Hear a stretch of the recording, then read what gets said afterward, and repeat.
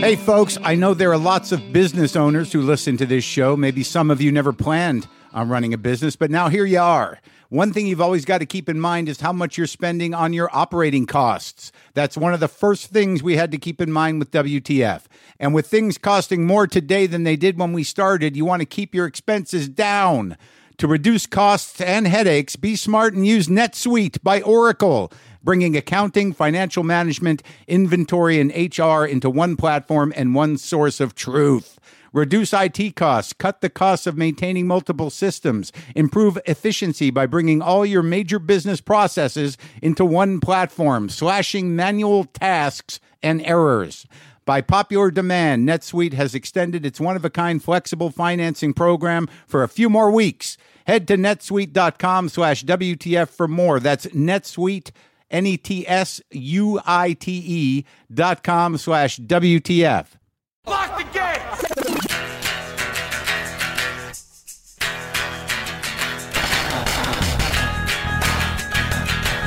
All right, let's do this. How are you, what the fuckers, what the fuck buddies, what the fucking ears, what the fuckadelics, what's happening? I'm Mark Maron. This is my podcast, WTF. I'm not at home. I'm in Chicago. I'm at Chicago. I got a show. Well, I had a show. I'm taping this a little early. I just got here, but I would have had a show last night if everything went as planned. I'm taping this a couple days before this episode airs, and this is a good episode. I've got Shooter Jennings on, son of Waylon Jennings, country music and alt rock and just rock and experimental music guy. Shooter Jennings. Never met him. Nice talking to him. Rob Riggle is also stopping by for a second to talk about his new thing, but I'm excited to be in Chicago. I like Chicago. I've always liked Chicago, and I'm here to shoot the final season of Easy, Joe Swanberg's Netflix series.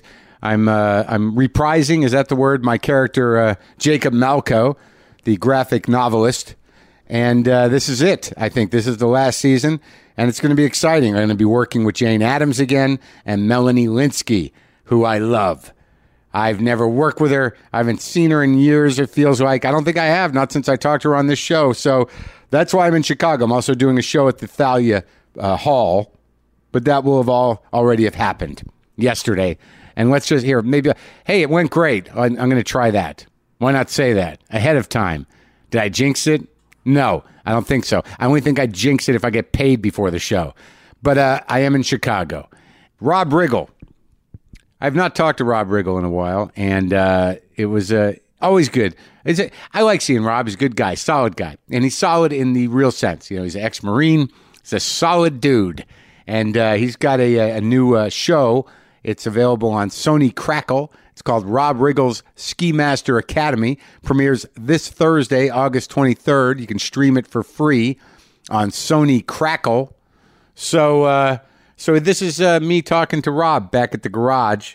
Nice chat, me and Mr. Riggle. Sometimes I wish I paid more attention in school, or in some cases, any attention at all. There are probably a lot of things I could have gotten more out of, like literature, and now it's probably not in the cards to go back to school and study the classics. But luckily for us, there's a new podcast called The Foxed Page that dives deep into the best books of all time. This is basically like the best possible college English class, but more relaxed and fun. No pressure of grades or needing to prepare something to say in class. It's only the books you want to read and know about, presented by best-selling author Kimberly Ford. Everything from Cormac McCarthy to Madame Bovary, from classics like Frankenstein to modern hits like Lessons in Chemistry. I love Ireland, but I missed the boat on James Joyce.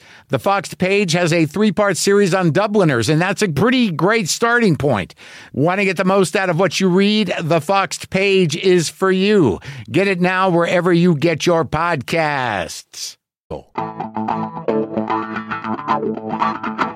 Got a pool? Yeah. That's nice. Yeah, we didn't for a long time. For the first 8 years, we didn't. You built it? You put it in? We got a new house. Oh, okay. Yeah. So you're using it now, right? Yes. Yes. How old are the kids? 10 and 14. Oh, so they like it. Yeah, They it's bring prime friends time. over. Everybody, Prime time. everyone's hanging out at your house. Which is how I like it, Yeah. believe it or not. I actually like it You that know where way. they are. I kind of do, and it must be a control thing, but Yeah. I do like having everybody assemble. Right. Yeah. Just have your friends come over here. Exactly. Yeah. You want to have a girl party? Bring your girls over. And we tried to make the house accommodating so that it would be a good place to gather. Are there boys or girls? The oldest is a girl, Oh. the youngest is a boy.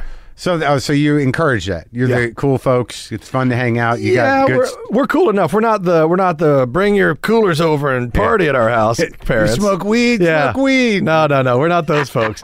But we try to make it an entertaining house. Those days are not that we'll ever entertain the underage partying, but those days are coming soon enough. What? Where they're not underage anymore, and she's 14, he's 10. Yeah. And the next 10 years, you're going to see some transitioning going on. Yeah, you ready? Are you ready? Nobody's ready. I don't know. I just try to remember what I did. Yeah. And Well, that can't be helpful when you have a daughter. Oh, it's the worst. It's the worst. Oh, that's the worst. Because I know they're just boys.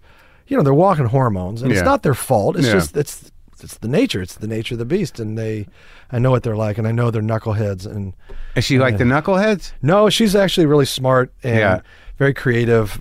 She's so far advanced beyond what I was at 14. Yeah, you just gotta keep a sort of a kind eye that a knucklehead doesn't ruin her for life. Yeah, and it can happen. I know, man. Yeah, it's so scary for me. I don't even have kids. All it takes is one shitty boyfriend to fuck everything you put into it up. Yeah, the good thing is she's resilient.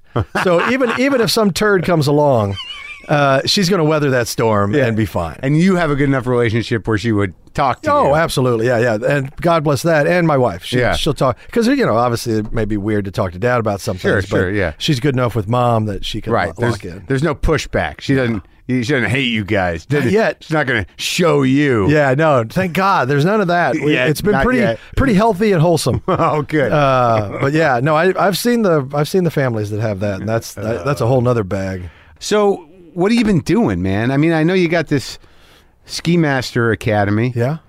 But what have you been doing since? When was the last time I saw you? 5 years ago? I think it was probably 4 years ago, 4 or 5 years ago. But you've been doing movies and stuff. What have you been doing? I'm always working. That's the thing. You are. Because the only thing is and you know this as well as I do. You eat what you kill. Yeah. So if you're not hustling all the time, you're going to be hurting. Or if you're not making yourself available in an aggressive way. Yeah, and I got 5 irons in the fire at all times. Right. You're calling your agent, going, "I'm here. Yeah. What's up? Yeah. Where are we at?" Yeah, you remember that thing we talked about? And then it's a constant struggle to get your reps on the phone. Oh, I know. Yeah. And then you get a return call at the worst possible fucking time. Yeah. Or at midnight. And you stop everything because you're a desperate, fuck. That's it. You can everything falls apart for your image of who you are to the public, to yourself, when you're waiting to talk to a rep, and then the phone rings. Oh God, I got to take this. I got to take that. It's a funeral. And you jump out of whatever you're doing, and then when you answer it, you try to be nonchalant and cool, like, hey, Tom, what's going on, man? I've been, it's kind of an annoyance you called, but what's up? Yeah, what's up? Hold on a second. I'll be right there. Yeah. It's the agent. Yeah. I'm sorry, go ahead, man. Yeah. Right. And then they're like, what do you want, Riggle? And I was like, hey, do you remember that thing we talked about? I was just thinking maybe if it was possible we could have lunch and then I could maybe explain myself and why this is such a great idea. And okay, Riggle, we'll see what we can do. Don't panic too much. Just relax. Try to relax, kid. Fuck you. Then you hang up, you go back to what you're doing. Nothing. Yeah, There's nothing. Yeah. Piece of shit. Yeah, so no, I've been working, trying to. I've spent 4.5 months down in Atlanta last year just doing films. That's where everything is now. I'm telling you, that or Vancouver. Was that's it where down the tax breaks was it are. the summer? It was part of it was in the summer, part of it was in the spring. Oh, summer in Atlanta. Rough. Yeah. It's humid here now. When did that fucking happen? It feels like New Jersey. I don't dig it either because one of the advantages of California is dry. No humidity. What's going on? Yeah, it's horse shit, and I don't know where it's coming from. Yeah, it's coming in from fucking Jersey. I don't know. From Jersey. It's somewhere. It's real trouble. Somebody's pumping in this humidity that ain't part of our program out here. No. The program seems to be changing rapidly. 75, sunny, crystal clear, and crisp. Yeah. And then at night it drops down to a beautiful 55. That's nice. So you got a nice sweatshirt or whatever, Yeah. and you're golden. And it's the most beautiful weather in the world. Yeah, here. And Last now year. It's 2 all of a years sudden ago. it's fucking Orlando. Yeah, I don't know where what's going on. It's just wet sauna. I don't know what happened. I don't dig it. I don't dig it at all. So it was really one of the only good things about living out here. Yeah. Was- Yeah, because I was like, this state's so fucking expensive, and the taxes, and I'm humidity. like, it's a weather tax. It's Yeah. worth it because of the weather tax. Yeah, no. No. I don't know, dude. So, Vancouver too. You were up there doing work? Yeah. Did a couple films up there as well, and 12 Strong, which was a war movie with like Chris Hemsworth and Michael Shannon. Oh yeah. And you were one of the guys with the helmets. I was one of the Which war? Afghanistan. Oh, so And yeah. actually, funny story, I actually played in the movie Lieutenant Colonel Max Bowers, who was in charge of the 3rd Battalion 5th Special Forces Group Yeah. in Mazar-e-Sharif in northern Afghanistan Right. in October of 2001. As a young captain myself in the Marines, I reported to Lieutenant Colonel Max Bowers in November of 2001 in Mazar-e-Sharif and worked on his staff, and then I play him in the movie. Wow. So I'm playing my old boss in the movie. So you kind of had a line in. Oh, well, I knew the whole thing. I knew everything about their program, the mission that they did, even because I had a security clearance, so I knew what their mission was. This was just declassified a couple of years back. Wow. So, that must have been cool. yeah, so it was fun to see the story finally get to, How'd they do with it? They did a good job. Oh, good. I think they did a good job. Yeah. And then Now, when you're on a set like that, Yeah. do you stop action and go like, yeah, I don't think you guys are quite doing this. I was there. Sometimes if it just comes down to like the nomenclature of the language, Right. If Yeah. they say whatever, I can't even think of an example Right. right now. But if they get that wrong, I say actually, I think it would be said this way In Marine speak? in Marine speak or military speak because it's Yeah. all acronyms anyway. But Right. and they were open to it, but for the most part, they had their shit squared away. Oh, that's They cool, knew what they man. were doing. That's cool. And then I did a drama, Uh-huh. a heavy drama, where I play a father of a. Wait, was the war movie a comedy? Well, it was I call that a straight role more than a drama role. Okay, all right. But the drama was like, we're talking about some real emoting here, some deep subjects. Like my daughter in the movie was dying of my rare God. disease, and so I never get those opportunities, and that was a really cool. How'd you do with it?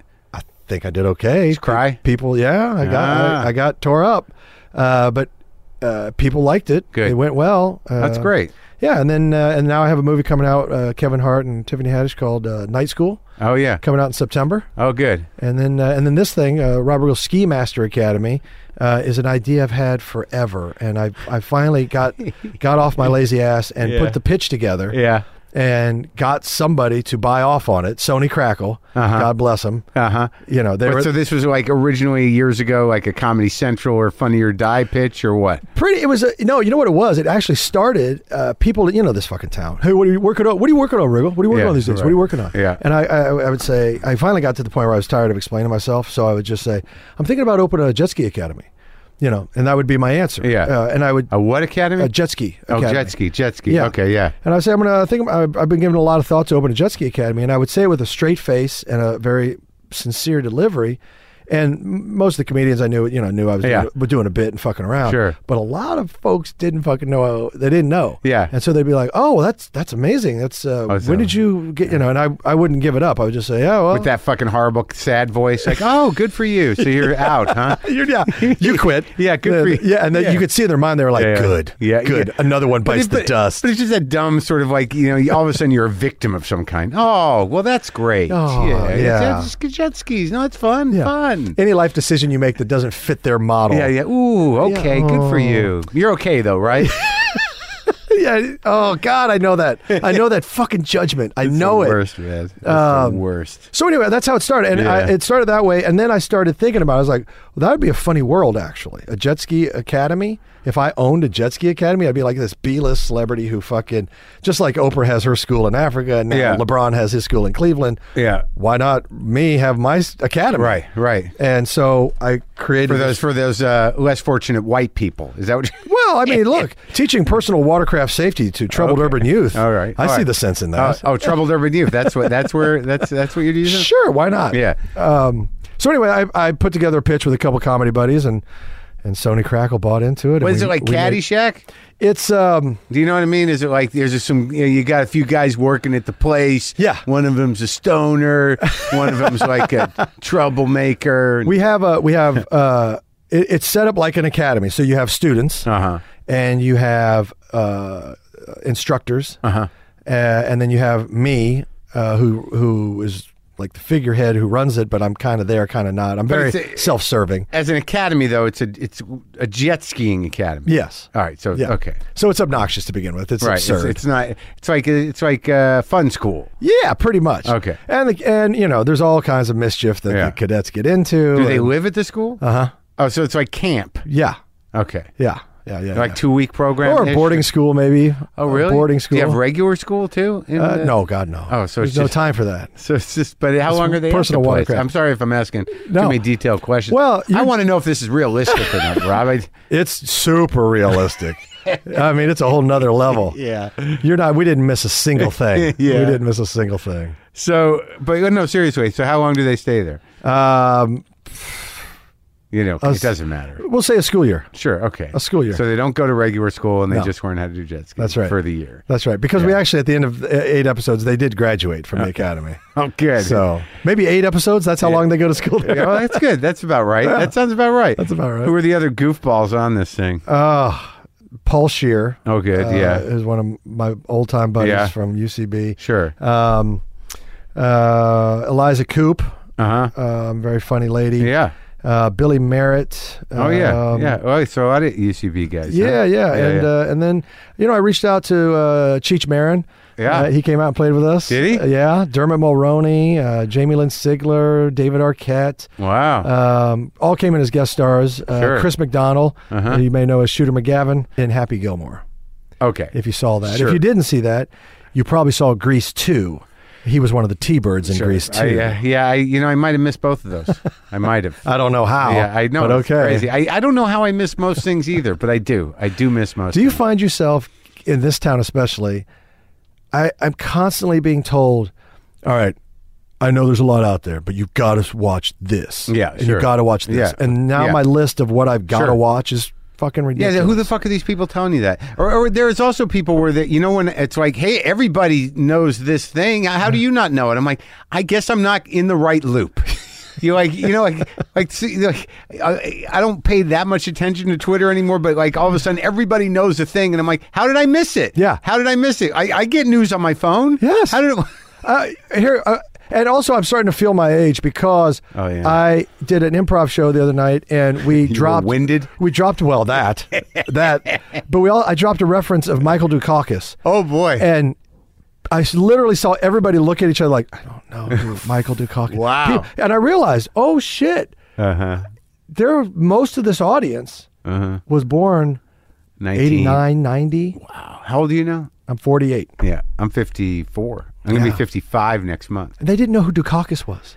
Yeah, dude. Yeah, I'm doing I have a Palm Pilot reference in one of my jokes, and half of the joke is me explaining what it is. That's good stuff, though. That's really good. That's awesome. Did I hear you say you were working on a new set? I shouldn't give anything away. I don't want to give anything away. No. I'm just I'm doing some dates, trying to put together an hour. Oh, that's awesome. I've got a lot of it. It seems like that's something we need to do every year. Someone made this secret rule where you got to turn over an hour every year. But I think that's Louis C.K., isn't it? Kinda, but there were guys who did it before. He just made a spectacle of it. He was churning them out. Yeah, but a lot of those guys, like Carlin would do one every year. I mean, it's not that unusual when it's your bread and butter to a comic. If you were one of the HBO guys, who got specials, a year and a half, a year. Yeah, I mean, I do it anyways. It turns out, really, but now you think you're more conscious of it, you know. And then there's that, once you dump the hour, there's that moment where you're like, I got nothing. Yeah. Nothing. Where does it come from? That's a lonely place. It is, but it comes out of nowhere. It comes out of thin air for me. It's like, I don't know, things are starting to come together somehow. If I keep getting on stage. That's very true. And it's a scary process, but once you do it a couple times, you just trust in the process somehow. Yeah, you just I riff out stuff. Like, you're an improviser. I do that with stand-up. So I'll go to a low-key place, with my, outline of ideas. Right. And just riff them out and see what sticks. And then try to remember. I always think, I'll listen to it and I'll make notes. I never do. Yeah. It's like, it's going to stick here, that thing. I lose, especially when you get on stage, it flies out of your head. Yeah, but also, what are you really going to work on? But then you should go listen to the tapes, because they're like, oh, there was that one beat. What was it? And I'm like, I don't even. I didn't embrace taping myself for a long time. Right. And then I did once. I finally remembered to do it. Basically, it was just I forgot. And I remembered one show. I think it was at the University of Missouri, but I took my phone. Yeah. And I put it on the bench of the stool and recorded the show. Yeah. So fucking glad I did that because I went back and I listened. Yeah. And I finally kind of heard my own show and I heard the responses. Yeah. And it really helped dial in some things. Tighten it up? Yeah. What do you do? And I lost a lot of superfluous shit because there's always... Yeah, you want to fill time. Yeah, of course. Let me over-explain this for 10 minutes. Oh, my God. And when you are discovering stuff, I remember John Oliver was the guy who kind of got me to do stand-up. And I would just go tell a story. Yeah. A 3-minute story, a 5-minute story. And I knew where there would be some punches. Yeah. But the rest was kind of, let's see what we can do in the storytelling process. Yeah. As far as... Sure, yeah. And that's where I would wing it and I would get laughs where there weren't any. And I say, okay, got to remember that, got to remember that. Right, exactly. And then you just tell the story 100 times. And eventually, you got 3 tight, funny minutes. Sure. Embellish it. You get more minutes. Exactly. Yeah, go off on thoughts within the story. Exactly. So do you still do stand-up a lot? No. Oh. No, I have not done it. And the reason is because my set was done. It had a 3-year run. Yeah. How about 3-year run? So do you see that as a show? Because I mean, you don't really come from stand-up. So when you put together a show, are you in character? You go as you? No, when I'm doing stand-up, I do. It's me. Yeah. And if I'm doing improv, it's improv. You play what you got to play. Right. But I wasn't even playing. I wasn't playing theaters. I was playing clubs, and I was on the road a lot. I had 2 young kids. Yeah. The return on investment was questionable. Yeah. And the time investment, you mean? Yeah. Mm-hmm. Time. Well, I was gone so much, and the money was okay, but missing it wasn't the kids growing up. Kind of thing. There was a lot of stuff. Yeah. And so wife doesn't like you anymore. A lot of that. And I still liked her a lot. Yeah. You're out there in Siberia. Fuck yeah. And she's just like, why isn't he helping me? Right. And somehow I'm bringing home the money, but I'm still the bad guy. Yeah, of course. That's a whole nother thing. Yeah. Your children don't know your name. You want to do your act for them? Yeah. Maybe they'll enjoy that. Yes. Oh shit. So I stopped doing it, but I don't think I'm going to quit it. I just need to get to a stage where I can get back into it. Sure. And now that I live out here, I got to be honest. Fucking New York is the place to build a set. Yeah. Because you can hit 5 mics easy. Yeah, you can do that here. It's just a chore. It's a chore. For me, it's a fucking chore. Live it out 1,000 roads. Right. And then it's a half hour between gigs, and maybe you get 2 or 3 mics a night. What to do stand up? To get up and get, work out like 10, 15 minutes or whatever. Yeah, I mean, and you also got to be in, it's better to do it at a club. Like when I'm trying to really build an hour, I used to go to the Steve Allen Theater and just like do a month of Tuesdays. Yeah. And just, $5 ticket and just riff, for an hour or two to see what happens. Now I've been going to the Ice House, but the Ice House is actually a real club. The Pasadena? Yeah. And so I want to riff and do shit, but you're like, this is a real comedy club. So that muscle goes in like, I gotta give them a good show. That's right, yeah. Yeah, but that's a hot room. Yeah? Yeah. Good. Go there. Yeah, no, I have buddies that go there. Sarah Tiana and Roy Albany. Some of these guys, they hit that place a lot. Yeah, it's a good workout room. Yeah. It's almost like cheating. It's such a good room. Oh, good. Yeah. So how do people watch this? Is it easy to watch? It's so easy. It's on Sony Crackle, which is free. Okay. Which is great. Because, some of these digital sites, the Netflix, Hulu, I love them, but you got to pay. Yeah. This Sony Crackle is free. And how do you get there? You you can Google it. You can get the app on your phone. Sony Crackle. Sony Crackle. That was right. Okay. Yeah, and then it comes out August 23rd. All the episodes will be out, and it's a really funny show with an amazing cast. It's ridiculous comedy. There's no message or agenda. It's just straight up fucking balls out comedy. Good. So you did 8. Yeah, I did 8. And now what are you doing? Well, I just shot a pilot for Fox. Oh, good. Literally last night. Oh, really? Yeah. How'd it go? Taped it last night. It went great. Who's in it? Is it all you? No, it's a 3-hander. It's Caitlin Olsen from Always Sunny in Philadelphia. Yeah. And the Mick, and also Leah Remini. Yeah. And myself. Oh, it's funny ladies. Yeah. It's a great. You're a funny lady. It's a great. Thank you very much. I get that a lot, especially with this beard. Yeah. Did you get some laughs? 3-camera thing? Or Yeah, what? it was multicam. No shit. Yeah, and we got some laughs, and it was great having the audience. So a live audience always makes things better. Sure. And it was cool. So we literally taped it last night, and who knows? We have to test it and edit it For FX or for Fox? For Fox. Exciting, man. Thanks, bud. I'm glad you're working. You seem well. Yeah, I'm very impressed with your. Can I mention your house? Sure. Your house is gorgeous. Oh, thanks, buddy. Yeah, I really love it. Yeah. And I'm proud of you. Thank you very much. Yeah. I'm going to try to keep it. I'm going to try not to tell people where it is. Yeah, I'm with you. I'm with you. But it's a gorgeous house, man. Thank you very much. I appreciate that. I got lucky. Thanks. You did well. Thank you.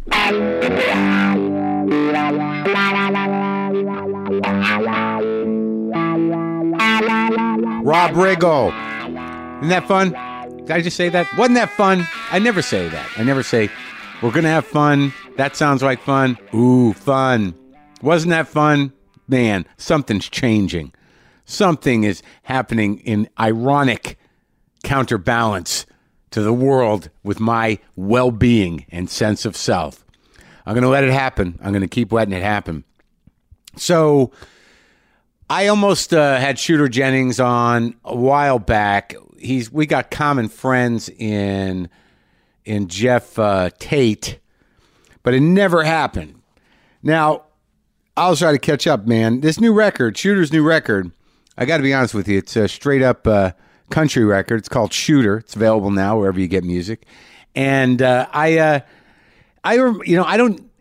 dad is Waylon Jennings, and many of you know that I grew up in New Mexico, but I was surrounded by country music to a certain degree. I didn't engage in it much, but I am old enough to remember what was unleashed on the country after the Urban Cowboy movie with John Travolta and Deborah Winger and John Glenn, I believe, who mostly what I remember of that movie is John Glenn taking the last shot of some mezcal tequila and playing with the caterpillar in between his teeth and a mechanical bull and line dancing.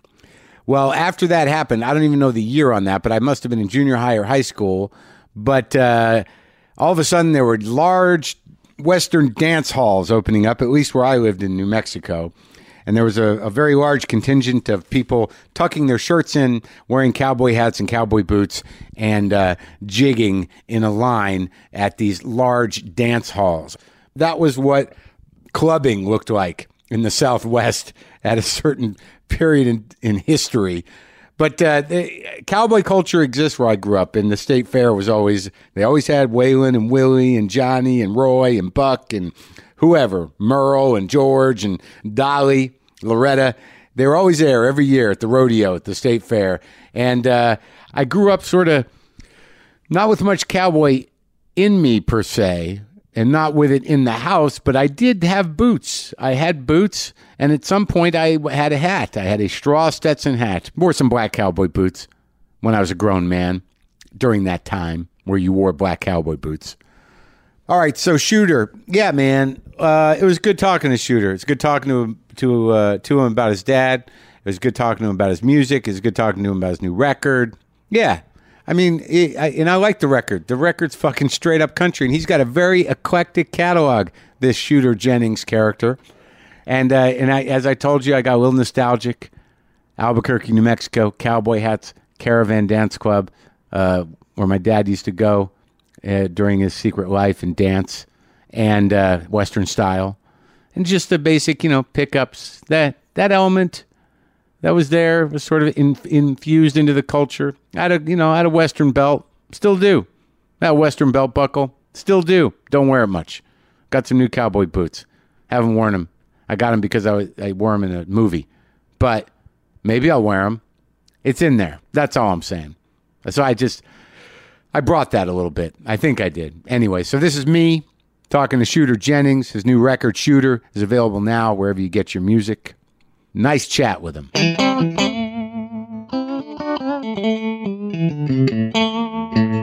Yeah, I remember that Tate and I tried to hook me and you up, Jeff Tate. Yeah, I love Jeff, man. And how, you go back with him, or like? I met him through, I met Doug Benson first, and I went on Doug's getting Doug with High thing, and then he had Doug started following me around touring and doing those Doug Love Movies things, and he invited me to one of those. That's when I met Jeff. He started following you on purpose? Yeah, they booked a couple of those along my route, and kind of, so there was like a couple times that they were in the same cities as me, and it was like, well, that's nice to have a little comedian following. yeah, it was fun, man. I was out with Dean Del Rey last night. Oh, I did his thing one time. I know, yeah. Love He him. told me, yeah, I talked to him for like 9 hours. Dean talks to everybody for 9 hours. And then he trims it down. Yeah, but he was talking about Stargun. Oh, boy. Yeah, My old man. Well, Dean was going on about Stargun because he was out here during that time. What was that? The late 80s or something? No, God, you kidding me? Mid 90s. It was 2000. Oh, you're younger than us. I forgot. I was born 79. Yeah, so. we're born. I'm born 63. I think Dino is too. Yeah. So it was the mid 90s. But like, I listened to some of it this morning. Oh, boy. And what do you mean? It's great shit. Like, what do you? I don't know. It's cringeworthy to me sometimes because I was 21 years old writing all this shit and like couldn't, didn't know what to write or to do. Right, but it's sort of interesting that it was just solid, hard rock music, right on. And it was Thank like you, it was L.A. hard rock music right. with that, the lyrics were sort of like I'm in L.A. basically, right? Yeah, dude, it's so exactly. I could see how that might it's be very embarrassing. cringe. It's lyrically, it's so embarrassing. I mean, there's some things, but I'm like screaming and yes and all. But I mean, I literally could not have been more redneck off the turnip truck type of situation in moving to LA. I mean, I'm not like a redneck, like a hunter or anything like that, but I lived in Nashville and I'm like, ooh, LA, like I want to go there. That's where all the rock stars and all my favorite dudes went, and I'd visited as a kid. And But you must have some sense. I mean, I can't imagine, like, first of all, like the idea, because I've talked to a few cats who, your dad is Waylon Jennings. right. So, like, it takes some sort of insanity or balls to be like, well, I'm Waylon Jennings, kid. I'm going to sing too. You're right. Like, because that could go either way. Oh, yeah, it could go. A lot of potential for failure. I mean, dude, like for me, I was so like an MTV kid and like a rock kid and shit living in Nashville. Me and my dad were very close. He was a great dad. It wasn't one of those situations where like the famous dad never see him or something. We were very close. And he wasn't some weird, abusive, drugged out freak in the house. Not at all, man. He was a great, and he had me late too, so I probably missed some of the craziness that like my older brothers and sisters did. What's the age difference? My youngest is 15 years older than me. Really? Yeah, my youngest one. That's my mom's daughter from her previous marriage, Dwayne Eddy. So it's like my mom had one and my dad had 5. Well, your mom, Jessie Coulter, right? That's right. She's a significant country star. They were on the Outlaws thing together. And she was married to Dwayne Eddy? Dwayne Eddy before, yeah. So you got a half brother who's Dwayne Eddy's kid? Half sister. Half sister is Dwayne Eddy's kid? Yeah. Rebel Rouser? That's right. Bow, bow. Yeah, I used to go over to his house as a kid. No, I love that thing. Yeah. I love Dwayne Eddy. He's fucking awesome. But like, but I was there. I mean, man, you got to understand, I'm still just a big kid. And like when I was little, one of the most profound influences on me was the Muppet movie. Yeah. Because like here's all this Hollywood business, you know? And then there was like, my dad did that movie Follow That Bird, and it was like Big Bird. So like as a kid, I was getting ingrained to this like this Hollywood thing, and then I discovered like Guns N' Roses, and then that led to the back history of Hollywood and the Doors and all this stuff, and then I was into Nine Inch Nails and fucking Marilyn Manson and all this shit, and I was like, that's where I'm going. Like there was either New York or LA. Like Nashville, in my opinion, it blew. The music sucked. Like there were a couple maybe rock bands that were burgeoning around there, like Jason and the Scorchers and shit. But but otherwise it was really shitty. And I hated the Waylon's Kid thing. I did not want to play country at the time. I was like, I'm out of here. Yeah. And I moved here, and man, I didn't have any foresight to that, but I got here and spent, a good 10 years where there was no Waylon talk at all. Like I could not get into the clubs or whatever, the party places, just like everybody else could not get into them. No one cared about Waylon. Right. There was only like one or two people. They start play on you in a little while. It's like, wait a minute, you guys should know my dad. No, I loved it. Like me, I just you were free. Like, and I was a kid, and I was 21 years old, like spending my drinking years away from my parents and being nuts. Yeah, because I have to assume that your entire life in Nashville, you got everybody saying, "There's Waylon's kid." Right. and totally. Like you grew up with that, but in terms of like how you grew up, so your dad was married before your mom, right? And had another couple kids. She's got a kid. He had 5 from several other marriages, and like he had his first. Yeah, I mean, my mom was his 4th marriage, and my mom had 1 previous marriage. So by the time that but it was weird because I'm growing up, and all of those kids were around. Like they had gotten. Of course, I missed out probably their teenage years where things were more confusing. Of course, but like they were all together. They had kids. Like my nephew I have 2 nephews that are a year younger than me. One of them's a rapper named Struggle, and the other one's a singer named Way. And I grew up with them like same age brothers, but they're like my brother's kids. Oh, I get it. Oh, right, I get it. Sister's kids, yeah. So there are other music. Did any of the siblings go into music? My sister plays piano and sings, and she does her thing. She kind of does more spiritual stuff and kind of along the lines Christian-y? of what my mom's into. Yeah. Your mom's become was it always? Well, around the time that I was born, she became pretty. But her parents, like her mom, was a preacher. Oh, yeah. They grew up in like a kind of revivalist kind of church in Mesa where they were like.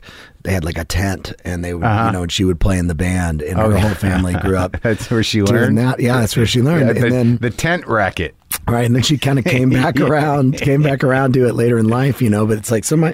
My sister's kind of into that, and my brothers have dabbled in the business a little bit. But like my nephews, like those 2 are singers. Almost everyone that has been a spawn of my brothers and sisters have all gone into music. Like I think they've kind of seen the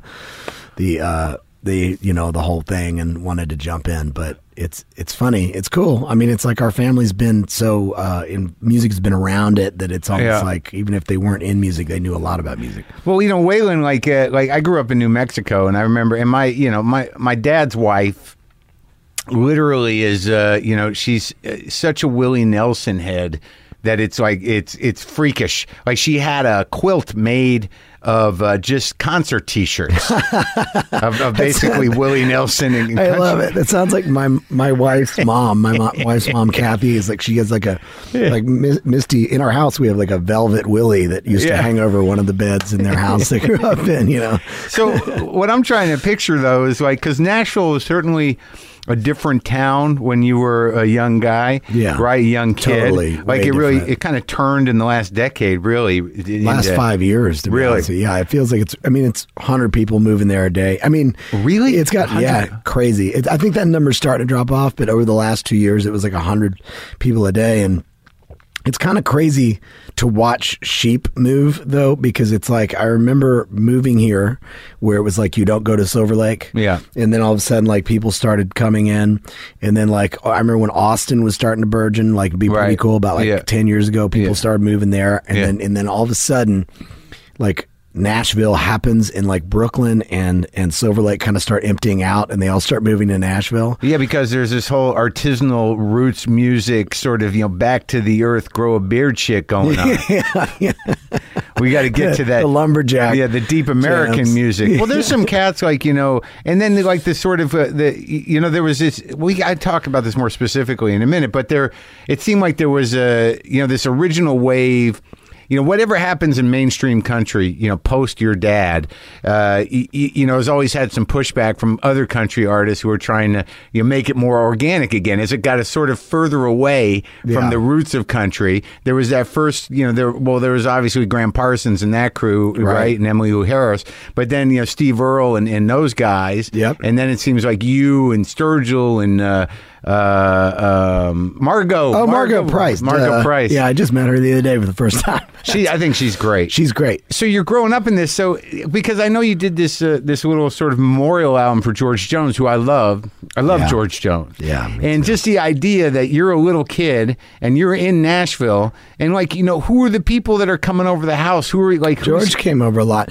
I mean, I'll tell you, my dad's closest friends. Yeah. What I would kind of say were Carl Smith, who's a great old country singer, one of my dad's kind of icons that when he was a kid, one of his heroes, and they became friends. He would come over a lot. Tony Joe White, I don't know if you ever got into him. He's unbelievable. He wrote Rainy Night in Georgia. And all that. Like he's a Polk Salad Annie. Anyway. Oh, wow. He's Tony Joe White was one of the greatest. He used to come around a lot. George would come around a lot, you know, before and after he got sober. You know, I don't remember, to be honest with you, any real stories of him not being sober, but my mom always tells stories about when I was little, and he was trying to get off the booze and shit. But they would come around, you know. Willie and stuff would occasionally come over, but he lived in Texas. So those cats were kind of living. Christofferson. Yeah, he'd kind of be around. Christofferson's the one that I'm the closest with since post my dad dying. Oh yeah, I see him even now. I see him quite a bit. I've been able to. Is he in Nashville? No, he lives in L.A., between L.A. and Hawaii. He really kind of lives in Hawaii. But how's he doing? How's his head? He's good, man. I mean, he's gone through some crazy shit that they thought was like Alzheimer's at first, and then it was Lyme disease. Like they figured out he had some, you know. So he's been going through a lot of stuff. But but he's like awesome. He's still there. Everything's there. It's just like he has moments where he like trips over facts and history and stuff. Who doesn't? Right. But like my kids have gotten to be around him and stuff, which has meant a lot to me and them. And so it's like, yeah, he's a good. I mean, he called me the first couple Father's Days after my dad died, which I never would have expected to get a call from Chris. Man, that's sweet. Very sweet stuff. So when you're coming up, though, when do you decide, like, what's that moment? Because I've talked to, who have I talked to? I've talked to Jacob Dylan.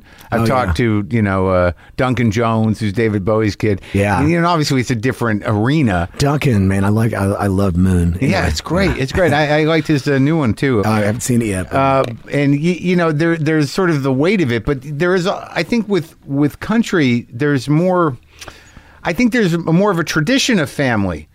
Totally, because Julian Lennon had it a lot harder than I think anybody in country ever had. You know, right? It's like, and then like you got the whole Carter Cash, you know, empire, or there must have been a dozen of them, and the Williams, there must have been a dozen. And there's, I mean, to different degrees of fame, but yeah. And then Hank 1, 2, and 3. Hank 3's a little, you know, punk rock, right? Yeah, he like pushes the envelope. That guy, yeah, and metal and everything. I mean, dude, he did something so profound by putting out like Straight to Hell. Like it created an entire genre. Like there is still to this day metal country bluegrass guys that are doing like, you know, where it's kind of like stringed instruments but like these metal kind of lyrics and arrangements and screams. So he kind of like, so his old man is Hank too? Hank Jr. Yeah, that guy's something. Yeah, he is. Boy, he's a good artist, though. He's like, it's like somewhere along the way towards the end. I don't know what Kool-Aid got drank, but there was these 12 records in a row where he was the fucking best. Right, really, yeah. So you look to that stuff a lot, you know, to his earlier stuff. Songwriting wise and singing wise. He can play too, right? Oh man, he's piano, guitar, and everything. And how's Hank 3? Like, you know, like also the great thing about generational artists is that you can see the sickness, right? How's the pattern. How's everybody holding up over in Hank Williams land? Oh man. Or how do you hold up? I mean, I don't know what. I mean, there's this sort of this archetype.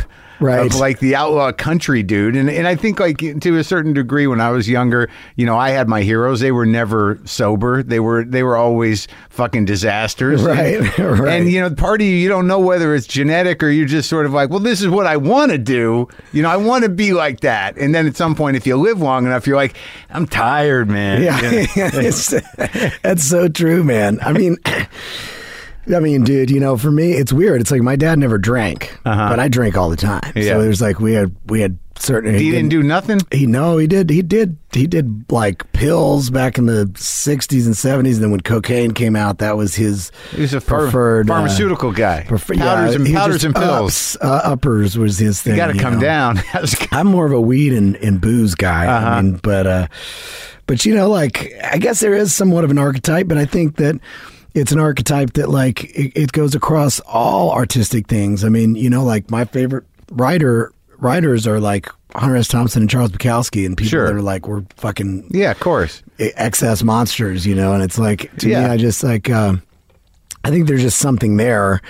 And look, man, there's a lot of great sober artists out there. I mean, but the ones that definitely like ask the hard questions a lot of time tend to be the ones who are. I guess so. Yeah, I mean, I think so. I think that, you know, people who push themselves will get somewhere or not. Right. Right. You know, for all the ones you're saying that did get somewhere, there's, you know, just literally, you know, dozens, hundreds who did not. Right. That's right. You know, their pen just like went off the page, and that was that. But you are right.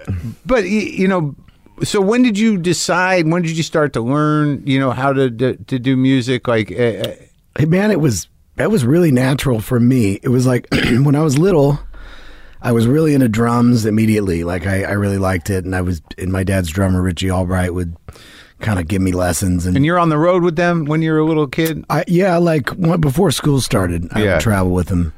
All the time. And then after, you know, like once school started, I would just go in the summers, essentially. Yeah.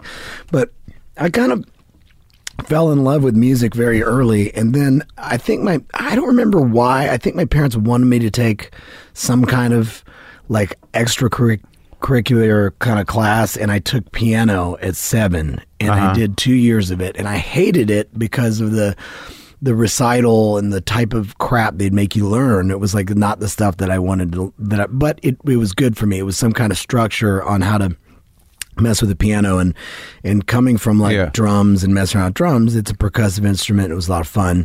So I instantly kind of started fooling around with making my own shit. And then, you know, I loved music. I would buy records when I first got a CD player. You know, Danzig 1 was one of the first records I bought. Use Your Illusion 1 and 2. All these records that were like so big for me. And then like, then it kind of took a turn where I think my biggest thing that kept me from starting a band was that I really wasn't very cool with many people in school, and I didn't have friends that were like guitar players or like other musicians. I kind of was locked in my own little world. And when I heard the 9 Inch Nails, I was like, oh shit. I was like, and I was a computer nerd growing up. Like I'm definitely not the archetype for a country outlaw country. Like I don't hunt. I program computer games. Hey, you drink and smoke weed and play guitar and wear boots. You're all set. There you go. That's right. I do those things. They all have their reasons. Yeah. No, but like once I heard that, I kind of was one guy can make all this. I was like, oh, I can do that. I can play piano. I can play drums. I kind of like it gave me a place to aim. So Reznor was like, you know, you were like, I can do this. And did you do that early on? Yes, very much so. Like I'm not saying I was good at it like that, but that was where I started, and I would be like programming drums and music and making tracks and coming up with, you know, shitty lyrics and working. And the reason it evolved into what became Stargun was because through that you know, whether or not this is the cool way to discover Bowie, the way I discovered Bowie was through 9 Inch Nails. Well, it's generational, you know, however you get there. Yeah, and I became obsessed with him, and I got really into glam rock, that era, like in, you know, T-Rex and Slade and all that, and then I got into like the Beatles and Pink Floyd and psychedelics and all that. And so by the time that I was moving to LA, I had like gotten so far into the glam rock thing, and I was starting to get in, like it was just starting to morph into like this other more modern version of it, which is what is kind of cringy to me, because where we were right before we hit that version of Stargun was very, very 70s, you know, and once we got here, it kind of became a mishmash of glam and like, I don't know, and some riff rock and whatever. It was kind of like just finding our way, you know. But well, I think it seems to me like when I look at, you know, and listen to you know, most of the records that you've done, is that, you know, you do find your way, You know, it seems like, you know, you have this an interesting pattern of like, you know, after Stargun, you'll do a country record pretty much, you know, with there are other elements where you're listening and you're like, well, that doesn't, okay. So, you know, but it's good. Right. But then all of a sudden you'll just be like way out there. But it seems like every other record or so you go back to country and then you're like, nah, I'm bored. I'm gonna do this other thing. I'm not sure what it is, but it's gonna, you know, make sure that everyone's going to go like, what the fuck happened? Yeah, I know. Some guy, I did an interview for our Pappy and Harriet show that we have coming up, and this guy goes, so you've confused country fans and you've confused your fans many times, so what are you going to do next? You know, I'm like, well, thank you. But I mean, at some point for me, it became, there was a couple moments like where I'm sure it was like a what the fuck, but then after a while of me like what the fucking with Left Turns, I think people started to kind of expect the next what the fuck moment to happen. Well, my question is, so you like, you know, because you know you can sort of hear Reznor through, you know, a lot of the records. I think like you know 2 or 3 or 4 of the records that you've done, like, you know, elements. Like I can see where you sourced, you know, kind of. I'm just saying it's still there. Oh yeah, for sure. Well, I mean, on that one, that weird one, that sort of like that summoning. Phoenixon or Phoenixon? Oh, Phoenixon. That is what that actually is that was recorded before Stargun for all. That was me programming shit at my house and my dad singing on it. Like the week. So that's like from before 97. That's from 97. So that's actually when he was alive. Yeah. Here I thought you were like going through shit, trying to process because of when it came out. So that was actually during that time when. So your dad was sort of being supportive. Very supportive. He was really into it. Like anything, I would play him shit I was listening to, and I remember I played him the Downward Spiral, and I was like, this record. I just listened to that 2 days ago. Oh, it's such a good record, isn't it? Oh man, it's still to this day one in my top probably 5 records of all time. Just how profoundly influential it was, but at the same time, just what an experience. And I wish he would still do that. He doesn't do that. He doesn't. He did the one after it was good. Fragile is great. Yeah, but it was double length and all. That's my wife's favorite. But Downward Spiral was always mine because it was like all these found sounds and samples and dark too. It's just dark, like, you know, just like not a lot of drum machines. It felt more like the sampled drums than he'd be using them and everything. I thought that was such a cool. And the melodies were great and the songs were great. So you're sitting there with old Waylon. Yeah, playing that. Playing. And then he does an interview and he says in the interview, because he was a little concerned lyrically with it, because I'm 15 and I'm like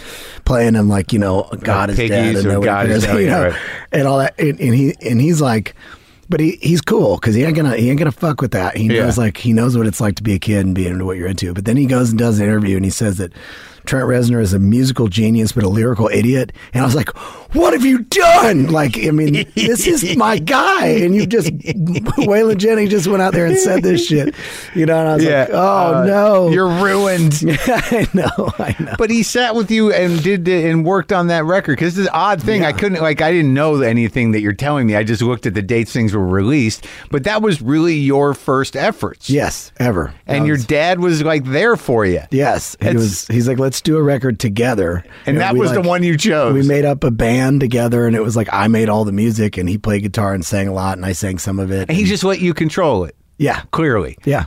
And so do you regret that you didn't have an opportunity to do a straight-up country record with your old man? I mean, it would have been cool. It would have been cool, you know, but I don't regret it because it was such a, innocently, childlike collaboration. Like, and he did it. He was so into it. And he just wanted, because he probably, it's out of his wheelhouse, but he was probably excited that you were excited about something. Yes, about music. And we both, you know, he would play me records like Dire Straits, and I'd play him like fucking Tool and shit, you know. He turned you on to Dire Straits? He liked that. He liked his guitar playing. He always loved Dire Straits. You covered Walk of Life, we did. Yeah. My dad did several songs by them, and over the years, and he used to love them. I remember when On Every Street came out, he was like playing that one a lot, and that was around the time I was like playing him like fucking White Zombie, Astro Creep 2000 or something. Yeah, Metallica or something. You know, it's like, Johnny Cash did the great cover of Hurt. Yeah, that must have blown you away. How close were you with him at all? Yeah, I was, man. He was actually my godfather. But I got to have several.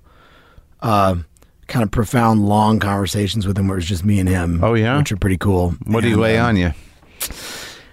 Interesting stuff. I remember a conversation where and I don't think he understood me quite at this point. and don't mean that critically. He was always very kind, but remember we had this long conversation, and he was asking about computers, and I at the time was very into them, as I still am today, and the very early burgeoning internet. And I was like, it was even before that. It was when I modem stuff I was doing. But he was like, that's escapism. Like sometimes you have to get out, you have to face reality. And I get the message that he was saying. Yeah. But I was like, man, not really. This is where I live, and the rest of the world's going to live here too in 30 years.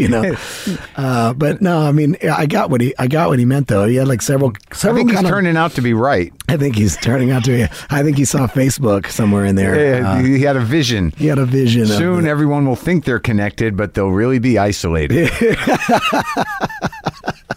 He knew. Yeah, man. But like, just conversations like that. And he always was kind of like a wealth of no musical conversations, really. It was always kind of like life lessons, philosophical. Yeah. And so your dad stayed close to him too? Yeah. They were really funny, man, because they would have moments where they didn't talk for periods of time because they were like very similar. They both picked cotton. They both grew up listening to the Grand Ole Opry. They both had this very similar raising. And I think that's why when they met, they felt a certain kinship that was different than Willie's. Because like Willie and my dad had very, very different backgrounds. Yeah. But and Willie was like a jazz dude. And like a big songwriter for others. Yeah. Did your dad do much of that? Not really. He didn't even really write a shitload of songs. Towards the end of his life, he did. But it would be like record to record. There'd be 1 or 2, 3 songs maybe that he wrote. Those early records, it's like I could see how there was sort of like him and Johnny Cash would sort of understand each other. There was for sure. It felt like these guys were sort of powerful. They lived together, so it was like they had a period of time in Nashville where they both had apartments that were like they shared an apartment, and then my dad's band had an apartment, and I think some of Johnny's guys had an apartment all in this one complex. Oh wow. And they would hide their drug use from each other. So it'd be it's funny because they were both pill guys. Yeah. It's good that they did because someone would have been pissed off. We're working on a Waylon movie, and there's a script that we have done, and this guy has a great scene in it where they're like they both go into the shitter and they both go in the bathroom and pop their pills and flush the toilet at the same time, like not to let the other person know, but they're both doing the same thing. It'd be kind of.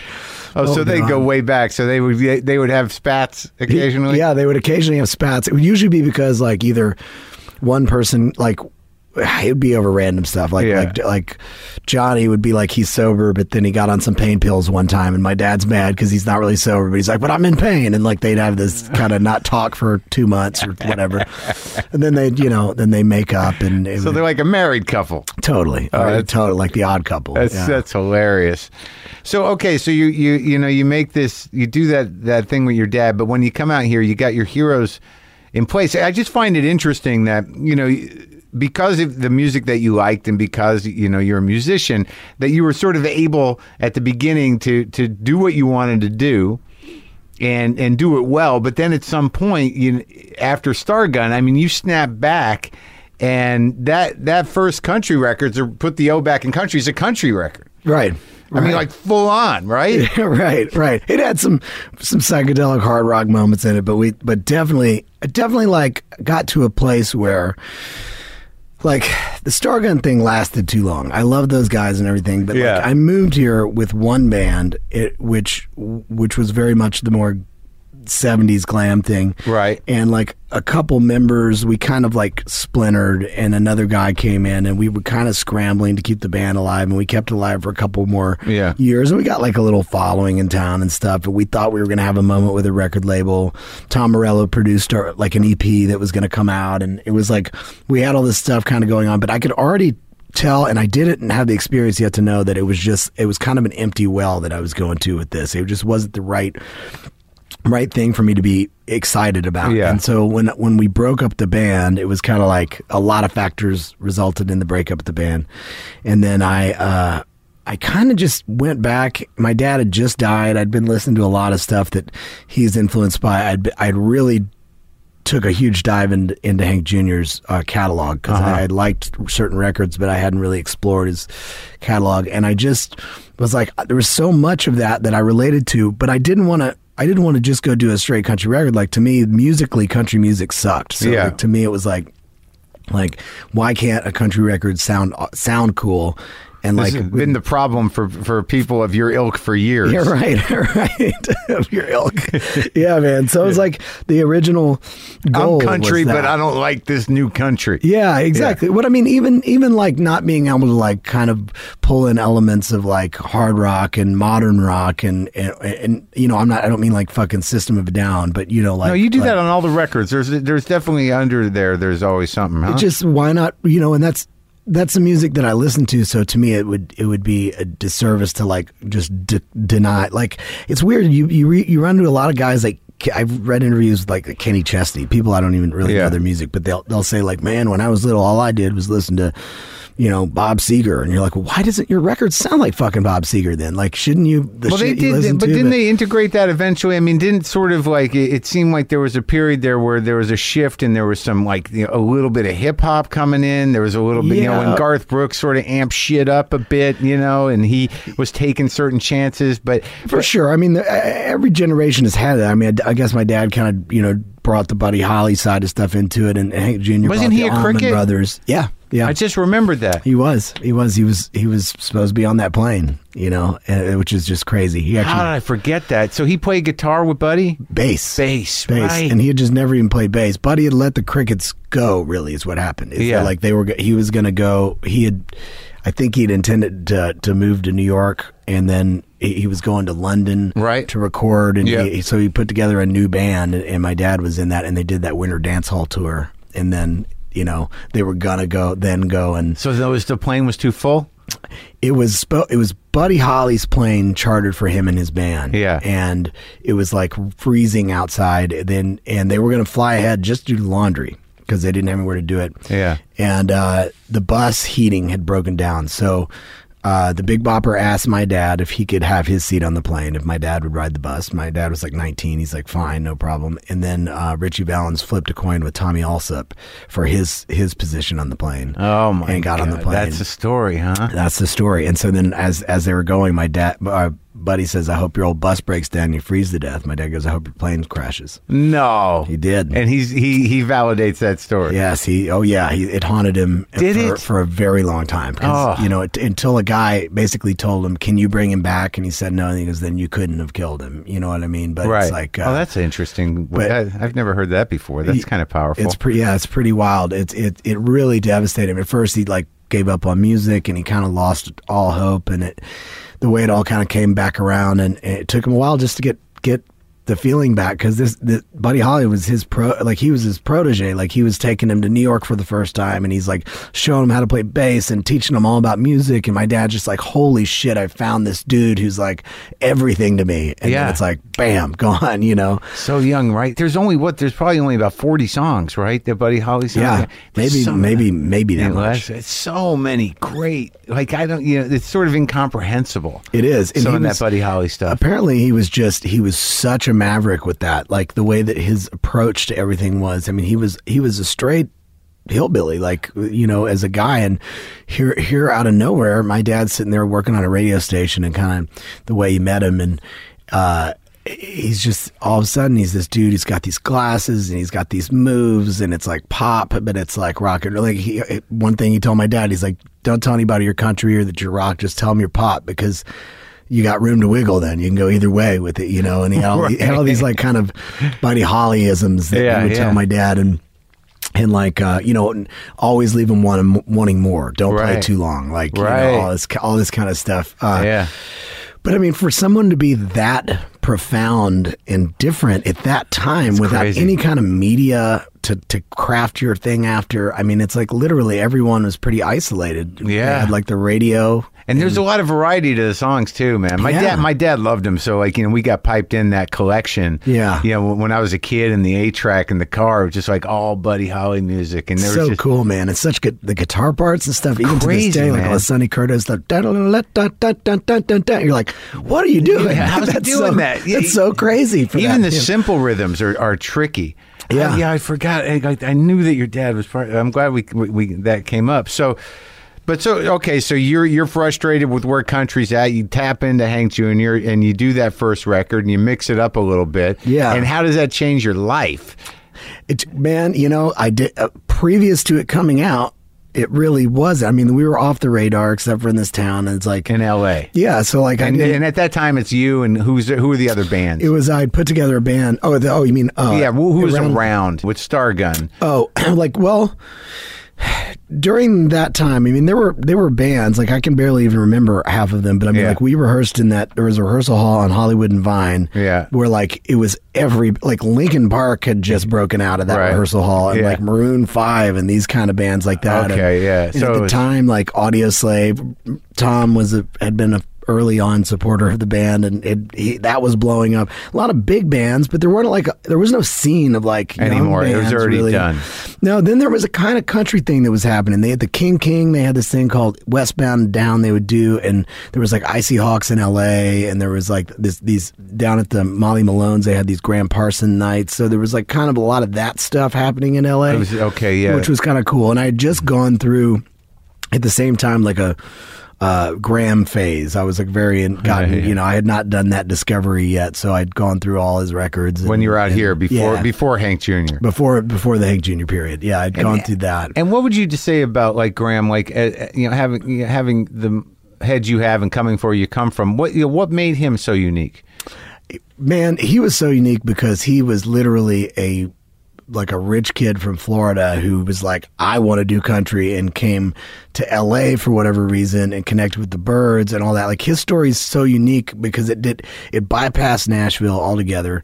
It had so many elements that later in the Dead, and like, of course, like Chris Hillman and the Byrds and the Stones, like all Eagles. The tie-ins of country into rock and roll. Yeah. The Eagles, like, well, there was a dude before Graham named Steve Young that came here, and he was kind of the first.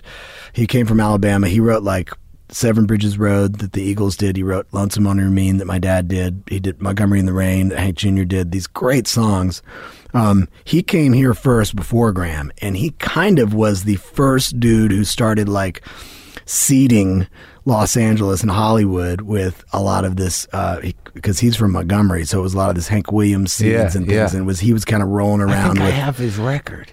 He's great. It's a great record. He's great. He has got tons of great records that are out there, and I got to be friends with him before he died, and he sent me his entire catalog. Sometime I have like a hard drive, and if you're into him, I'll give you the whole thing. Dump it on there. It's pretty cool. But so that's okay. So then Graham was kind of like the next guy, right?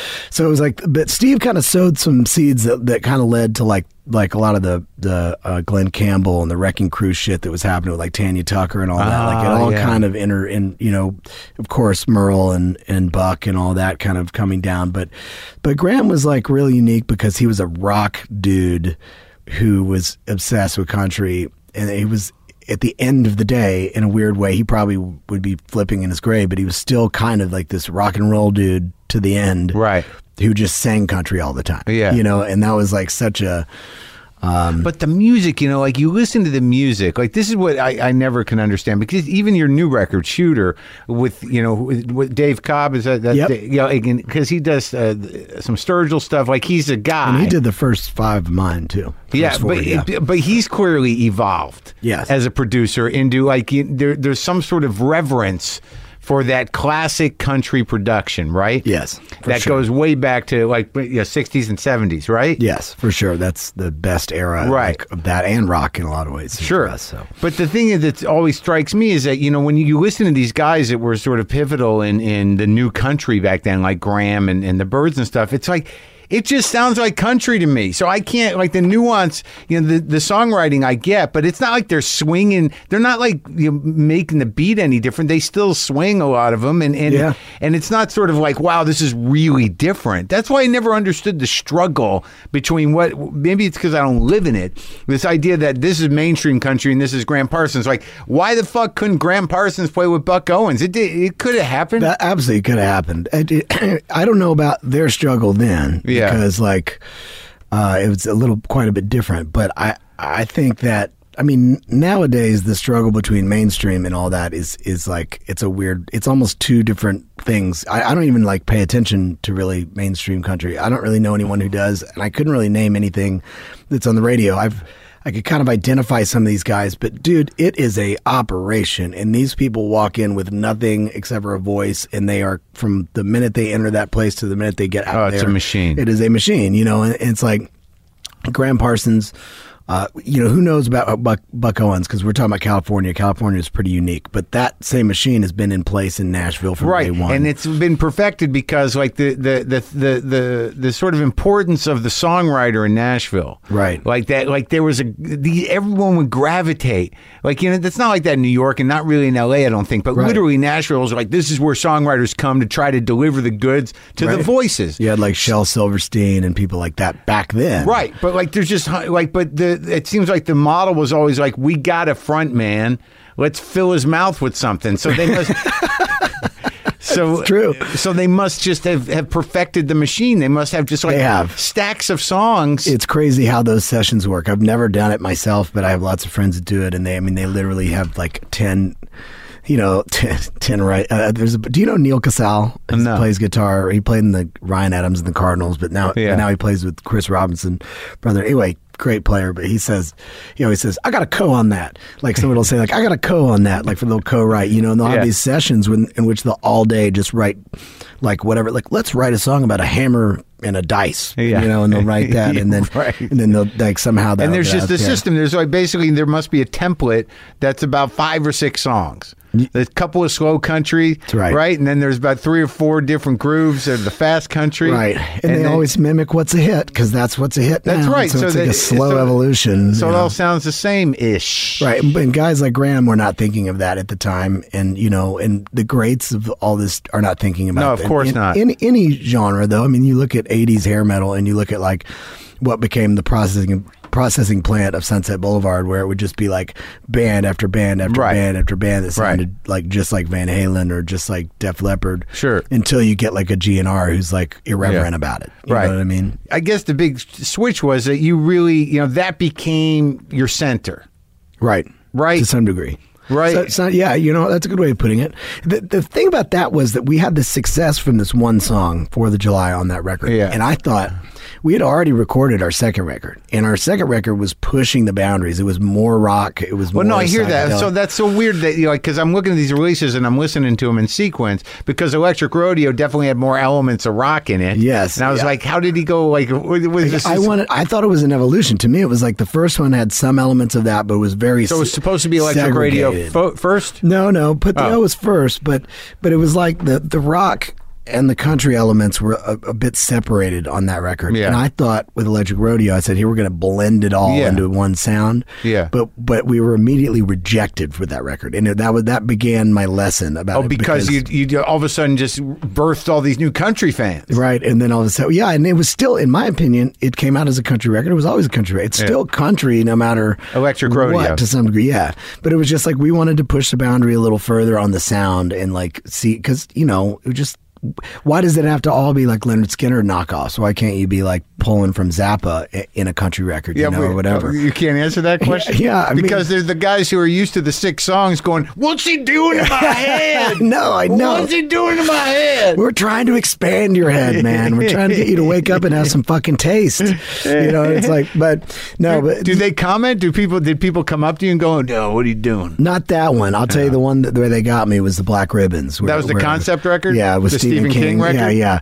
Like that was when I started. That was where they had it. That was where they're like, look, we liked a couple songs on those shitty records. Yeah, but like, what the fuck is this? That's exactly what happened. And then like YouTube, I remember YouTube comment that said, you are officially banned from Texas. And Texas, thank you. Thank you. Wow. We should say, like, I always gonna cause trouble. I love Texas. There's some good parts of Texas. Oh, I love Texas. Yeah. So that was it. But Black Ribbon was it. Yeah, that was the actual quote on YouTube. But yeah, that was the one where it first had that reaction, but now, like, in retrospect, that record is the one that's probably given me the most back, and it has been the one that has, in my opinion, lasted the longest with the fans. Like, people really woke up to the record, but it took them a minute because they weren't ready for it. But it was like, it's a story. That was the exciting part about it, man. Right? It's exciting to go do something and say, this is going to be weird. And it's one thing to like have a crazy idea, but not be able to carry it out. And I felt like me and Dave Cobb were able to carry that record out. And it was like, when we did that, I was like, okay, now here's something I'm fucking proud of. We really fucking did something weird here. Yeah. You know, and I knew that the reaction would be crazy, but at the same time, like, I knew that it's a long game. I'm not in it for a short game thing. So. Well, and also, you know, as a creative person, as an artist, if you don't take chances, then, you know, you're just going to be a shell of yourself. You know, you just end up, you know, wandering around, getting on stage and going through the motions. Yeah, and I don't want to do that. I would rather quit before I do that. But the concept record, it's interesting because there, you know, obviously there's been concept records before, and you know, and Willie did that one. Spirit. Or Redheaded Stranger. Oh, that one too. Yeah, I mean, which is sort of a story. And it's fantastic. It is, you know, but I don't know that was the most successful record for him outside of the hit. You know, I don't think outside from Blue Eyes Crying in the Rain. Yeah. But it's often regarded as the best country album of all time. Is it? Yeah, it's often the number one on the list of all best country records. Time of the Preacher. So yeah, I love that. It's great. Love that, man. And then, you know, Phases and Stages. A bunch of his records were concept records. So yeah. It was like... so what led to the partnership with Stephen King? I mean, Well, I dreamed up this record, and I had this DJ part in it, and at first I was going to reach out to Art Bell, and I did reach out to Art Bell about it, and then I second-guessed the decision because I thought, man, people are going to think this is Art Bell. I loved Art Bell growing up. Sure. And I wanted somebody who was a little different, you know, people didn't know, and his voice. And there was oh, that's funny. I have that book, that Apocalypse Culture too. But anyway, it's a great book. The first one's better. I haven't heard. I don't. Well, I mean, it's a lot of the same stuff, but they added some stuff, but they also took out a couple. The second one. Gonna have to go to that. It's hard to find that first one. Oh man. Anyway, so where that happened was, I mean, I've been a Stephen King fan since I was really young. Yeah. And I was reading, he wrote about me first in his EW column he used to do in the back of EW about his favorite, like, country songs or something. And 4th of July was on there. And that's nice. And then he wrote my name. It's a good feeling, isn't it? Yeah. When you love, you have reverence for somebody, and all of a sudden you realize, like, hey, they know my shit. Crazy. It's crazy when that happens, especially when they turn out to be such amazing people. Manson was like that when we became friends. But so I talked to him. He was a little loopy. I heard him. He had his little Fiji bottle. Yeah, love it. So Stephen King, then he wrote my name in a book. Yeah. It was in Lacey's story, just really quickly, and my name was right next to fucking Big and Rich too. I was like, Jesus Christ. But anyway, so I was like, okay, the dude, I'm on his radar. So I wrote. I was going to do an interview for some record I was doing with EW. And I said, I'll do it, but will you pass this letter to Stephen King? Because I tried to reach him, and I couldn't find any way to reach him. Yeah. So I wrote an email, and that afternoon, he got back to me. And he's like, I'm too busy to do this, but if you hound me, maybe it'll get done. And so I just sent him the ideas that went along, and then one day, we had a lot of emails back and forth. I never met him. I've never talked to him on the phone. And one day, it just showed up at my house done, and I was like, holy shit. Yeah. He did it. You know what I mean? He did it. That's great. So we put it in there, and we've kind of remained friends, but only via email and stuff. But now I'm working on a new project that he's involved in, so maybe I'll get to meet him. That's wild. And the album is, I imagine some of the fans are sort of like, it is a sort of a political record. I mean, it is, in a way. I was not aiming to make a political record. To me, it was more of like I had become really into a lot of these writers and conspiracy writers and these kind of theories. I had heard that David Icke dude on oh boy, on Coast to Coast AM with his reptiles thing. Sure, yeah. And I was like, wow, this guy's out there. Yeah. And I was like, but just conceptually, just this world of insanity. Yeah. I started looking up all, Manly P. Hall and the Mason people and all these other fucking people and reading about Go all ahead that. and say it, the Jews. Jesus Christ. Guy, I know what you're saying. No, but I just kind of was reading all this shit, and the conspiracy world was just fascinating to me. Sure, I was there too. I've been there. Yeah, I know what you're saying. And so, when I was doing the record, unfortunately, now it's a dominant cultural dialogue for people who want to erase the truth. But when early on, it was sort of interesting. Yeah, well, I mean, it was very interesting. It also seems like it was during that time. It was it's 2008, so it was like the end of the George Bush thing was when we were doing the record, and when Obama happened, like for me, I've never taken a political stance, and I never will, because I think there's so many. It's a little rough, man. Like, it was weird. I had this weird thing where I was listening to NPR and they were interviewing Loretta Lynn, who was just sort of like, Trump's going to save us, and I'm like, oh, why you got to talk? Why you don't have to talk about it? I want to love you, Right. I mean, it's so. But when that Bush thing was happening, like, everybody, it was insanity, and then the housing crisis happened, and then like Obama's like won, and it's like all going to happen, and it was all so weird. Everything was so fucking weird and negative, and there was all this like from where you were living. Yeah, well, no, from here in LA. I mean, what am I supposed to say? Like, I was like overcome with hope. Like, no, I was like, there was nothing. Everything seemed insane. Like when the housing crisis hit, especially. No, like, absolutely, like, right? Yeah, everybody was like, "Where's Bush? Where'd he go?" On the way out, those guys just sort of like, and we're taking all the money. Yeah. That's exactly what happened. And so, like, it was like I didn't know where we were, and so it was like I just kind of made up this concept of this fictional band that was like, they were going to shut off the airwaves and there wasn't going to be a voice anymore, and it was like this fictional band was kind of the fuck you band for this guy to play on his last night in, the DJ that he created. I think it's ballsy, man, because like the way you talk about it, it was a genuine reaction to the confusion and fear and anger or whatever you were feeling. There's so much fear mongering going on, and trying to reach and also trying to reach some sort of trying to process it. So you processed it with this weird concept record, right? Which Dave Cobb produced as well. Yep. It's interesting your history with him, because like if Family Man's a country record, you deal with themes. Yeah. I mean, you have a family. You've been through a heartbreak. You've been through kind of a divorce. You've got a couple of kids. I mean, like that's the other thing about looking at country, where it's sort of like, I know these stories. Yeah. That's right. Do these guys live these stories? Or are they just like, what are we going to write about today? Like, I'm sad. But there was it seemed like some of the stuff on that record was you trying to reckon with the fact that you're this guy that has this responsibility, and you try to do the best you can, but you're not necessarily making the grade. That's right. And then the other life is kind of when it all goes, it goes bad. Goes bad, and then, figuring out. I mean, it's very much traceable journey of reality. But do you get along with her, the ex? Yeah, I have to. You got 2 kids. Yeah, we do great. I mean, like, what's her name again? Dre DiMatteo. Yeah, the actress. She's great. Yeah, they go to school with parents who fucking hate each other, that are either married or not married anymore. Oh, it's the worst. So it's like we're able to definitely get through it. And her dude is one of my favorite. Dre's dude, Michael Devin, who's in Whitesnake. Oh yeah, I've used him on some records that I've produced and stuff. I love that guy. And then Misty, my wife, we all get along really well. Oh, that's great. So it's like what a fucking it's blessing. A very lucky situation for the kids. They get to see like people that are actually happy.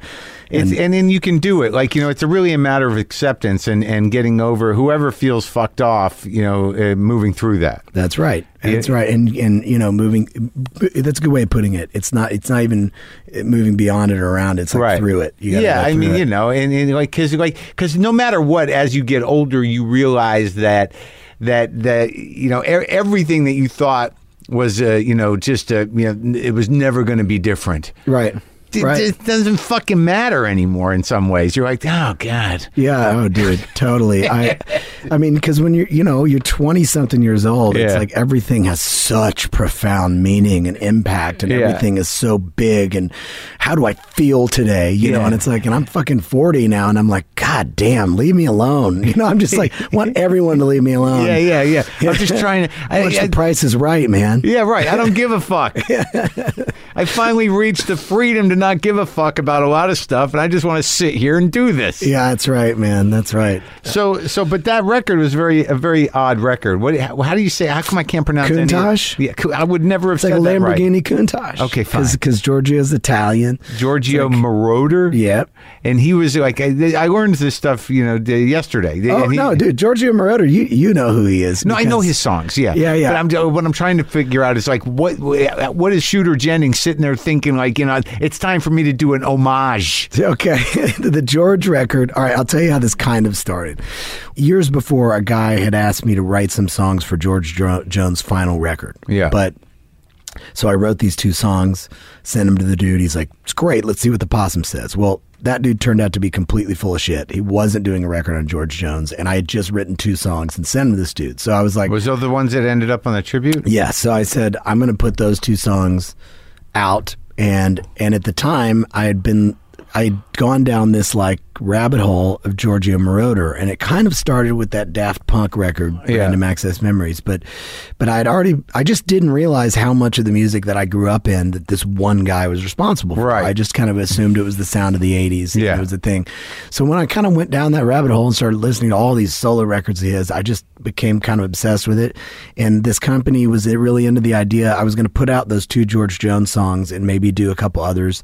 They were really into the idea of me doing it. I was very defiant about just doing a George Jones thing. So my idea was I'm going to do George and Giorgio. And it was going to be these kind of 2 pieces. Yeah. And which is what I ended up doing. And I was like, but I like for the George one, I used a lot of the equipment that Giorgio used on his records. And for the Giorgio one, I used like live fiddle and instruments that George used and kind of mixed the whole thing up. And but like, tell people like who like Giorgio is. Like, okay. He what were the songs? He everyone knows that he defined disco by producing all that stuff, but he was really like the first person to sync Moog synthesizers with a click and get them all talking. And of course he did like the Neverending Story, and he did like the Top Gun theme song, and like Highway to the Danger Zone. Lots of movies and TV shows. And I was really infatuated with the lyrics and the musical, especially the musical arrangements. And then like Hunter S. Thompson always said that when he was younger, he would retype Ernest Hemingway novels. Yeah. And doing this Giorgio record was kind of like that, because I became like intimately aware of these really weird arrangements, like the Neverending Story, like that song, just a kid's theme song from a movie that I saw when I was a kid or whatever, but it's really weird and intricate, and the chord changes and the rhythms. And but I found some early shit of his where it was not electronic at all. It was kind of country and weird. Like that song isn't very far from what his arrangement was, which was really strange. So it was like he had a really peculiar kind of like journey musically that it just, the more I looked, the more and more I loved it, and more I wanted to do, carry this record out. And to me, like, it was one of those kind of records where like a lot of people are like, what the fuck? But a lot of people like ended up really loving it. Like it in the press, it was received really well. So it's like, it kind of opened a lot of doors. Like that record and Black Ribbons have opened more doors for me to cool collaborations and cool friendships, as well as like people coming out of the woodwork that would never have taken note of my music or be like, say, like a good example is like Kurt Sutter from Sons of Anarchy became like a really cool collaborator for me because he liked Black Ribbons and he started putting songs from it in the show. And then, that's how I met Manson, because he heard those and liked them. Wow. And so all these kind of weird little avenues would happen, and Countach has kind of brought a lot of people that way. And so it seems like the more outlandish and kind of daring things that I do, the more they kind of create these trees of like new stuff for me to get into. And also like, different types of creative people. That's right. Then this new record, which you just call Shooter. Yeah. It's like, it's a great country record. But I mean, it's like the most country record you've done. That's right. It's the only one where I feel like I didn't have some axe to grind with, like, I'm musically like trying to prove I still had these other elements. I really went in and was like... And like, let me ask you about Dave Cobb, because like, he did Wheeler Walker, he does Sturgill, who I've talked to. Who's that other guy? Who's that guy that Sturgill played with on SNL? Stapleton. Chris Stapleton? Mm-hmm. He's great, right? Great But guy so like too. Cobb, it seems to me that at one time, the collaboration, he could sort of do what you wanted him to do. Like, he understood what you wanted, then he'd do it. But now it seems that Cobb has a very defined sound for himself. He does. But I don't feel like that with... Like, he and I still have the exact same relationship that we did before. You just happen to want to do our phone conversation was, let's cut a Hank Jr. record. Like, we were like, let's go full country the whole way and not even... even though there's stuff on there that kind of gets out there from country, but it's like our intention was to cut just a through and through enjoyable, not heavy. But, I loved it. Country record. Thank you, man. Well, we set out to do that, and we had just done the Brandy record, which was pretty eclectic and had a lot of different angles, and we were both working really heavily on the arrangements and and everything. So which one's that? It's called By the Way I Forgive You. She just put out this year. And you produced it? Me and Dave co-produced it. Oh, that's great. So that was that's what kind of got us working together again. And that was her bringing us in together. She wrote me, she goes, I want you to work on my new record. And then like 2 days later, she goes like, do you know Dave Cobb? And I was like, yeah, I know Dave.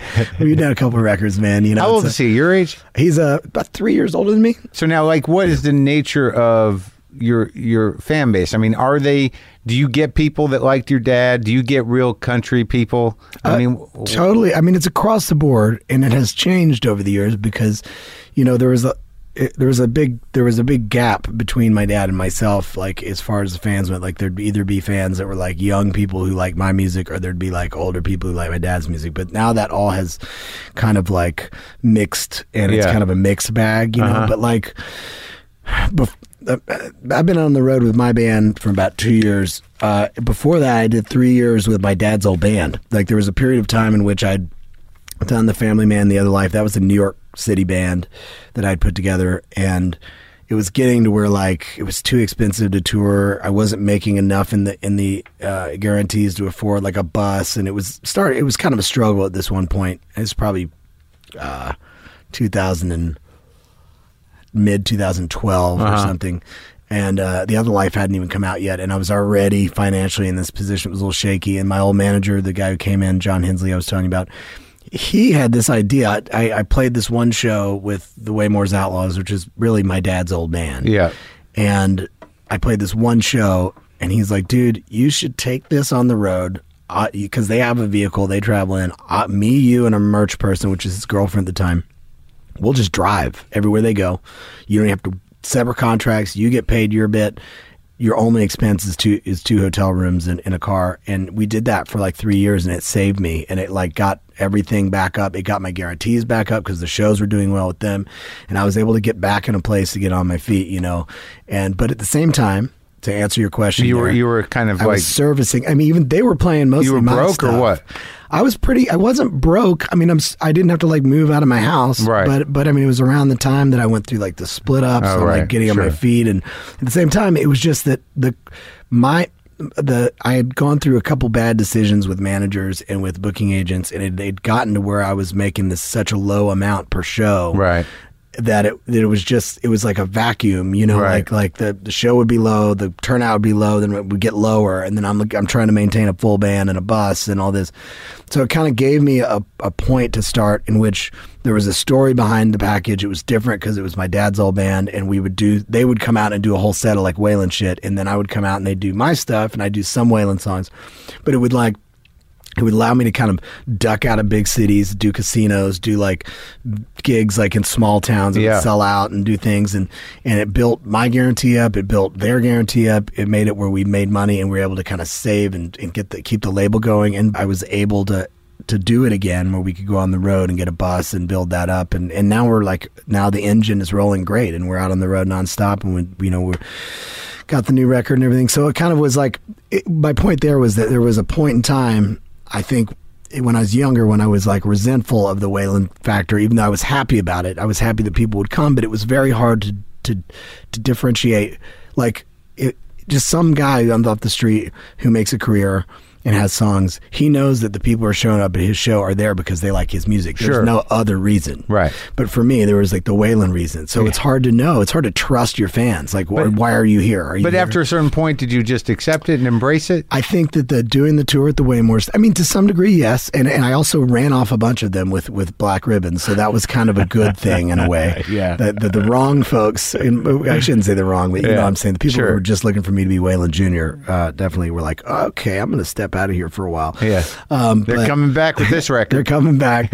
They came back even afterwards, you know, but then doing the Waymores tour, it was really in a way like saying like, look, I'm, you know, even though they're playing my shit, I'm like, I was giving back to that crew too. And I think that people felt it kind of like healed some things with that. And it became an integration of the people, instead of there just being the Waylon people and the Shooter people, like they were now like the same group. And it's like, so now they're all willing to kind of follow me, and they know I'm not just like throwing my middle finger up in my dad's like legacy in their opinion. You know what I mean? Right, that kind of stuff. So it kind of kind of solved a lot of things in a weird way. And it was great to be on the road with my dad's old drummer, Richie, who was the fucking shit, and all those guys. It was so cool to have a band with them for 3 years. Oh, yeah, I bet. And I bet. Kind of be in that was a very weird thing. You know? Well, it's funny because your dad was so supportive and he was who he was, but he was also, you guys had a great relationship, but the only way you really could rebel because he was a decent guy was to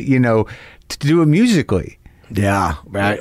In order for you to sort of define yourself, you had to, not say "fuck you, Dad," but say like, "Well, I'm going to do this other thing." Yeah, which is what LA did. I was completely oblivious to it. By the time that first record came out, I had not even been thinking about really. But I mean, he died, and I'm thinking about him that way. But I mean, it's like what didn't feel like I was being defiant. I felt like I was just, I think I might have found my way. I've been here in LA long enough, and I think I might have figured out my sound, and it so that's what it kind of felt like. But then once it came out, I think we kind of were touching on this before, but once that came out, that's when people started being like, "You're not as good as your dad. Yeah. He'd be rolling over his grave." And you're just like, okay. Yeah. Fuck you people. Yeah. Fuck all of you. Find me in LA. I dare you. Yeah.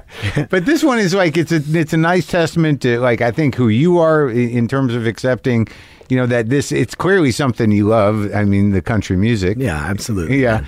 And, and it's also just, it's sort of feels like you've worked through a lot of shit. Yeah, that's I don't feel I feel that there will be another weird record in your future. Yeah, definitely. I got to keep making left turns until I go in a circle. Now, what do you think about your father's influence in general? Because I know there was very, very specifically people said Sturgill sounded like your old man. Yeah, I used to say that before, because I introduced him and Dave Cobb, and you introduced Sturgill Simpson to Dave? And Sturgill, a guy named Blake Judd, introduced me to Sturgill's music. He had a band called Sunday Valley before. Yeah.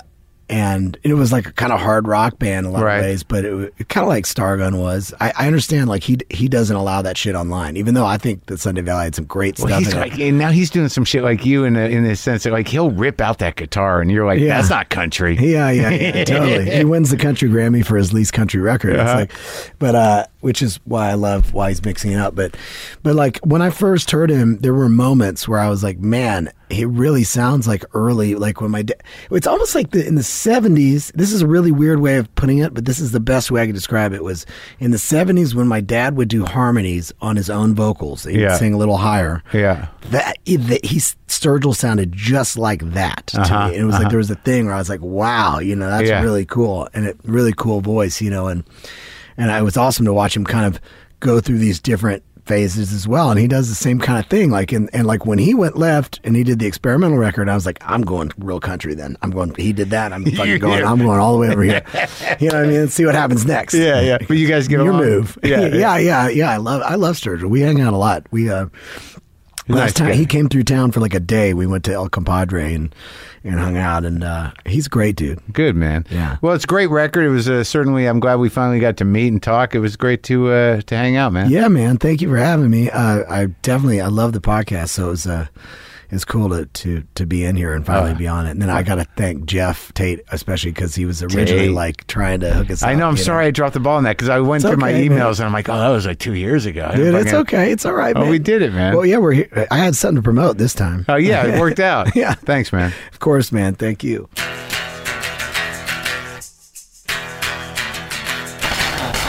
All right. That was Shooter Jennings. Rob Riggle before him. Fun times, fun talks. I hope nothing happened in between me recording this and you hearing it that needed to be addressed, or that left it impossible for anyone to hear this. I'm okay. You okay? I'm all right. I'm gonna have some pistachios. Boomer lives.